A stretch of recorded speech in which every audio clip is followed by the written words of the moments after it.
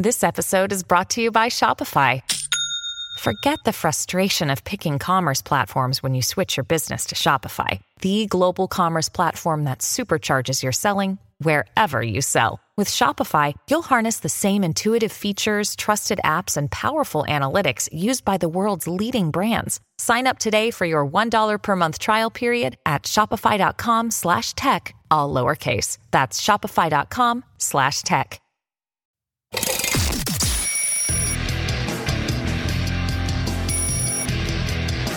This is Good Morning Liberty.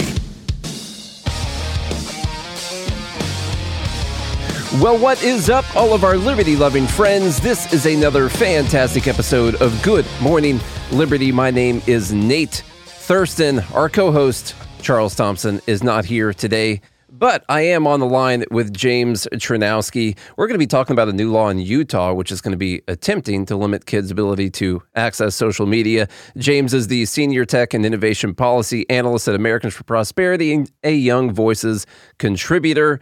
He's been covering this story. James, how you doing today? I'm doing great. Thanks for having me. We were just talking beforehand. I think maybe this is your third time on, so anytime we need some kind of a tech or I guess any type of innovation that there is, we're just going to talk about it. I know we've talked about Twitter before, and I'm not sure what else, but I'm glad to have you on. Yeah, no, I'm happy to be here. Always a pleasure chatting with you guys. So tell me about this new law in Utah. I believe we mentioned it last time you were on, or I've talked about it before with someone else, but it has been passed. It's been signed. What's in the details? Yeah, that's a great question. So the governor signed a series of two bills recently. One was SB 152. The other one was HB 311. And combined, what they do is they set up a whole new host of restrictions for how kids can access social media websites online. So if you're under the age of 18 in the state of Utah, you cannot go and now access Facebook, TikTok, whatever, without having parental consent involved there. And then on top of that, you have to go and engage in some form of age verification to prove your age, whether or not you're a child or not. So that might result in something looking like having to go and submit your government ID, or having to go and submit yourself to a facial recognition scan, so that way they can do age estimation. And basically the way it's designed, like these companies have to do that or they're exposed to massive amounts of liability. There's also a provision in there that if the users between the ages of 13 and 16, there's a liability burden shifting going on here where the social media company has to disprove the claim by the people bringing the suit. That's very problematic. That basically amounts to a de facto under 16 ban on social media in many ways. So there's definitely many problems here. I think that while it's well-intentioned, that I know the bill sponsors and I know the governor, their heart's in the right place. It's just that these bills are not the right solution to targeting the problem that they're seeking to deal with here. Yeah, I think the main two questions I would have on this would be, one, is this enforceable? Are they actually going to be able to do this? And two, is this even a good idea? So on the first thing, I know you mentioned the government ID already. So what happens if someone, say they're 14 and you got to get parental consent? Is that right, to join the app? And how do you prove, how the social media company is going about proving that someone is someone's parents and that are allowing them to use this app?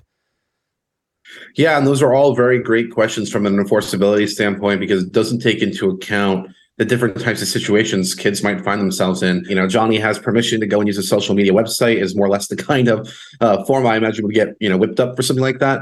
The website has to make some kind of effort in order to establish contact with the parents to actually establish that permission.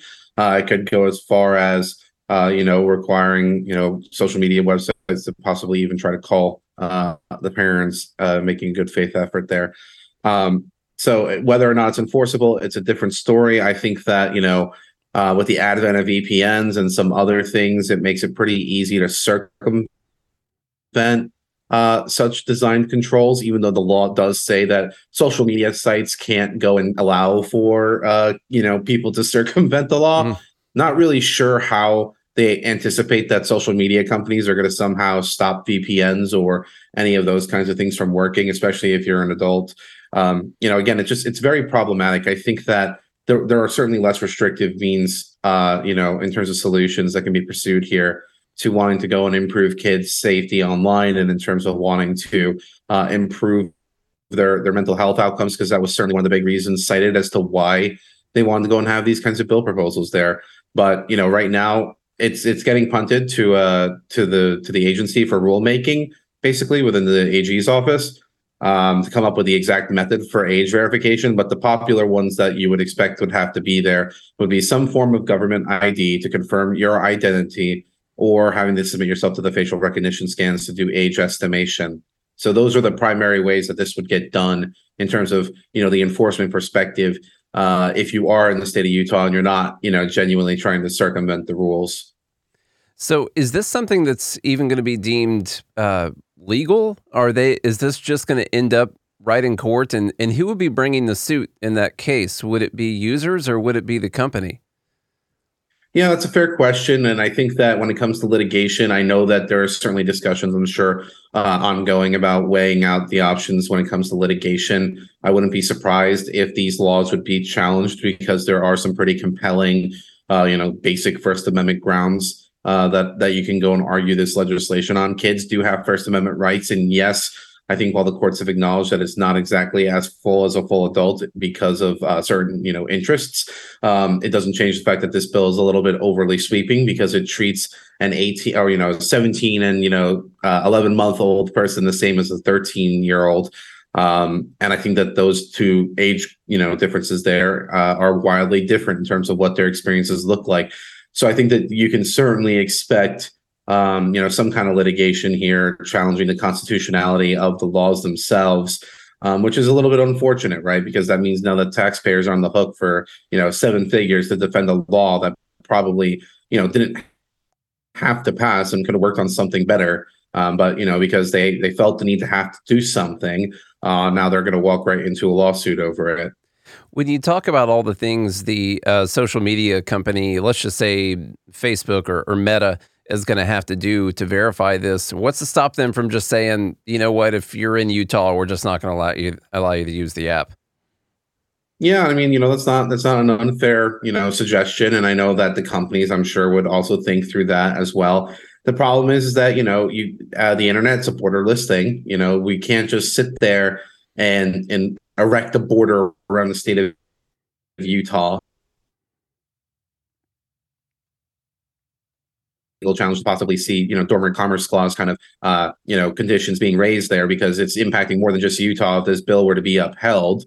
And I think that at the end of the day, it might just be cheaper and more easy if you're a social media company to just switch off the access in Utah to these opportunities. And that would actually hurt a lot of Utahns, not just children and adults that live in the state of Utah, but all the small businesses and all the content creators that exist in the state that actually benefit quite immensely from having the opportunity to have those platforms there operating in the state. So unfortunately, there are some really nasty downstream effects that can happen here that were unintended consequences in the name of wanting to pursue this noble endeavor of, protecting kids. It sounds like the real winner in this case is going to be ExpressVPN. I think that's going to be... Yeah, that was definitely my running joke when I saw the bill running through here. Is like, I mean, Ben Shapiro loves his ExpressVPN, yeah. Right? And I imagine that, he can go and drum it up even more now in the Utah area. Get some more sales there, because again, like, VPNs are perfectly legal and you can't legally restrict or, ban them. There's actually completely valid reasons why we'd want to have VPNs out there. So, I mean, yeah, it's going to be something that I imagine we'll see that certainly pop up. And then I also think that, it's not unrealistic to expect that some people would go and engage in fake IDs in family bundles now. It's like, don't worry, Johnny, whatever over there has a mom and dad and a PO box somewhere in the state of Utah that can more than happily, do the age verification and parental consent stuff that you want to deal with there. So there, again, it's setting up bad incentives, I think, when, again, if what we want to do here with kids is make them more safe online and protect them, there are probably better paths that we can pursue in that effort. Well, so what are some of the reasons that they gave for needing to do this ban or this restriction? Yeah, so I think that, right now the common refrain, which is kind of mirrored on the federal level, that we're seeing percolate in the states, is that, insert your fear mongering talking point about technology companies and social media that you want here. Social media is addictive. It's designed to, harm our children. These companies aren't doing enough. Kids are depressed with their mental health statistics on the rise in terms of suicidality and depression, and girls and their image, feeling blue on Instagram, let's say. And they're, when you compile all that together, they feel like there's a compelling reason to want to do something here. And then, and these proposals on the state level are just a way of going at it.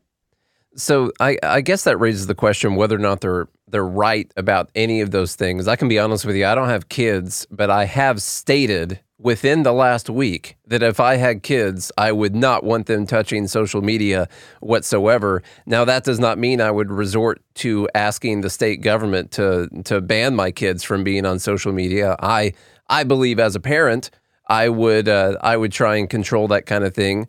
But is this sort of circumventing the parents here, their responsibility, and placing the government in that position instead? And what type of implications would that have? Yeah, I mean, the way that I think about this is that it seems a little odd that in a moment of time where we are talking about parental empowerment, we are basically telling the government simultaneously to co-parent with us with these kinds of bills, because at the end of the day, I don't think you're wrong that, if you were blessed to have a kid and you had that going on in your household, that you would want to be the one in charge of figuring out how that online experience would look like for your kids. That's the ideal state. So, I mean, when we're looking at these proposals, I think that basically what we're seeing here is the government trying to co-parent with parents. And at a moment in time when we're trying to empower parents with choice and education, it seems a little bit odd that we're asking the government simultaneously to step on into the home and govern in this kind of way. I think that, again, there are less restrictive means available. If you're a parent at home, as you mentioned, if you had a kid, you wouldn't want your kid to have access to social media. The good news there is that there are controls that can go and do this. Apple has settings in there for parents that are now more prominently featured in their settings section. And even the individual platforms also have parental controls available as well.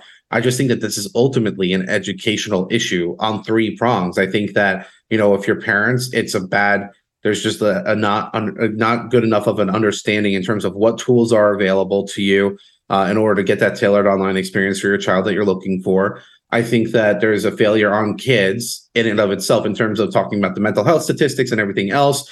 Those are certainly valid in terms of, depression and suicidality and all that. I just think that it's inappropriately putting the weight on social media companies when there are many things that have changed in the last 10, 15 years, culturally speaking, I think at a minimum, that would also start explaining why we might be seeing that. On top of the fact that, I think that there was an argument that was put out there that I don't think is unreasonable, that we actually were probably in an era of historic lows in a lot of those categories. And now we might be reverting back to a mean or the average rate, if you will, of a lot of this. So I think that, again, for kids, it's education. For parents, it's education. For the kids, it's about, hey, here are the benefits and pitfalls of social media. So that way we can mitigate some of the downstream effects. And make no mistake, there are actually positives for kids. Like, it helped them during the pandemic massively to have social media in their lives, because it let them stay connected to their friends and they feel more connected to their social lives that way. So I think that it's not all bad. So I think that sometimes people overplay that. And then lastly, I think that this is also an educational challenge for the companies themselves. Yes, they are doing targeted advertising to try to get parents connected to their tools, but those might not necessarily be the parents that are struggling here. I think these are parents that might not necessarily be as online, and we have to do a better job of trying to figure out and identify strategies to reach those parents and those families so that these companies can make them aware of those tools available to them so that they can make that tailored experience for their children online. So that's I think kind of where we're at here. I'll put you on the spot here with a subject that we didn't talk about beforehand, but what are your thoughts on this proposed TikTok ban and anything that you've noticed looking into the Restrict Act, if you have? Yeah, so I think that the TikTok ban conversation is certainly plenty of fun. Lots of good feelings on TikTok. The CEO was notably in Congress just last week, getting grilled by Congress for a variety of reasons. I think that when it comes to TikTok, the way that I look at it is that yes, there are some, I think, legitimate concerns when it comes to privacy in TikTok.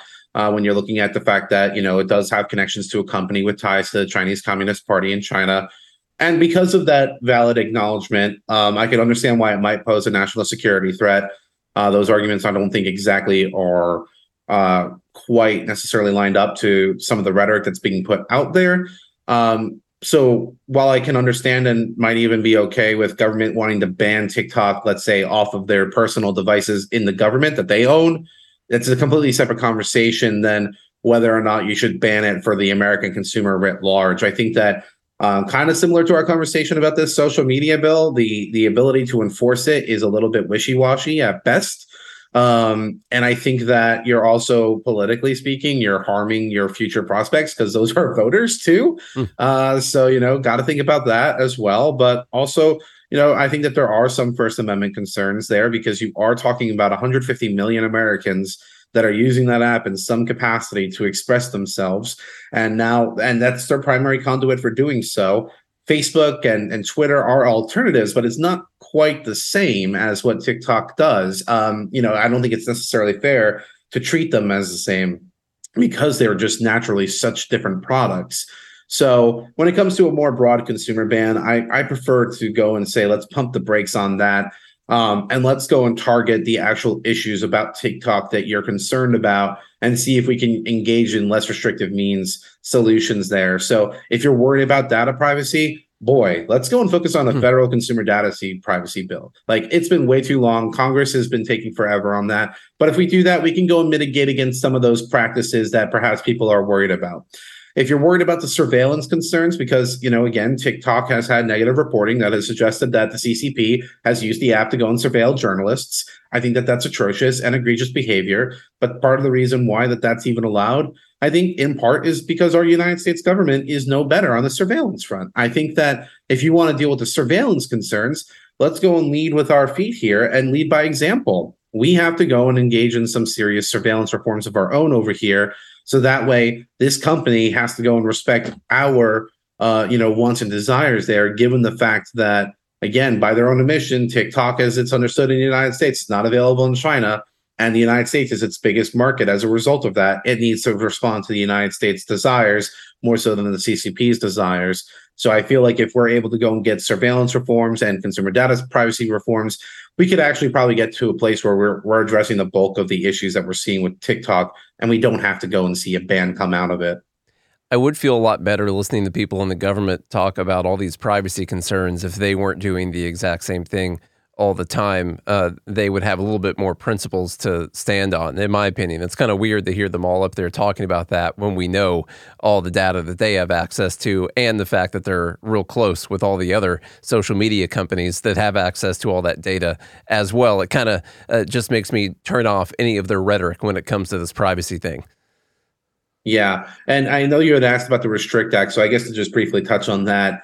Again, I think the problem with that legislation is that while that's technically speaking, it's not a TikTok ban, but it does set up a procedure by which that you could see a TikTok ban. The problem is that in the process of accomplishing that goal, it seems to go and really radically empower the government in ways that we probably don't want. I think, especially during this moment where we're seeing many members of Congress go and really criticize the intelligence community for how they've abused the powers that have been given to them under Section 702, let's say, which is up for reauthorization this year.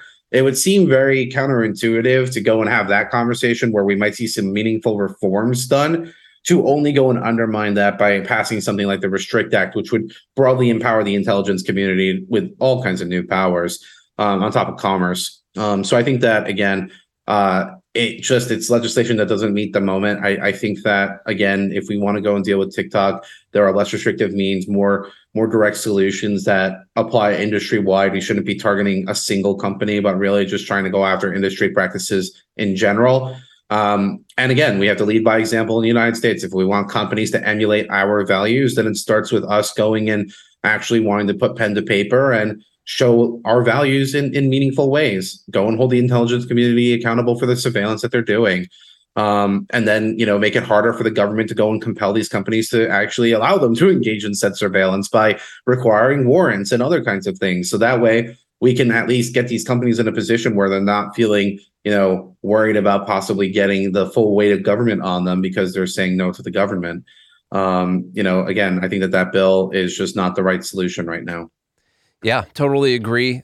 James, thank you so much for coming on today. Love it every time you've been on here so far, and would love to have you on again. Where can people go to find more things that you're writing about or talking about? Yeah, you guys can always follow me on Twitter at JamesCZ19. That's where I'm usually opining about my work on tech policy these days. And you can also find any of my latest media hits on the Young Voices website, which goes and uploads everything that I do on media these days. So, all right, James, thanks for having me again. Thank you so much.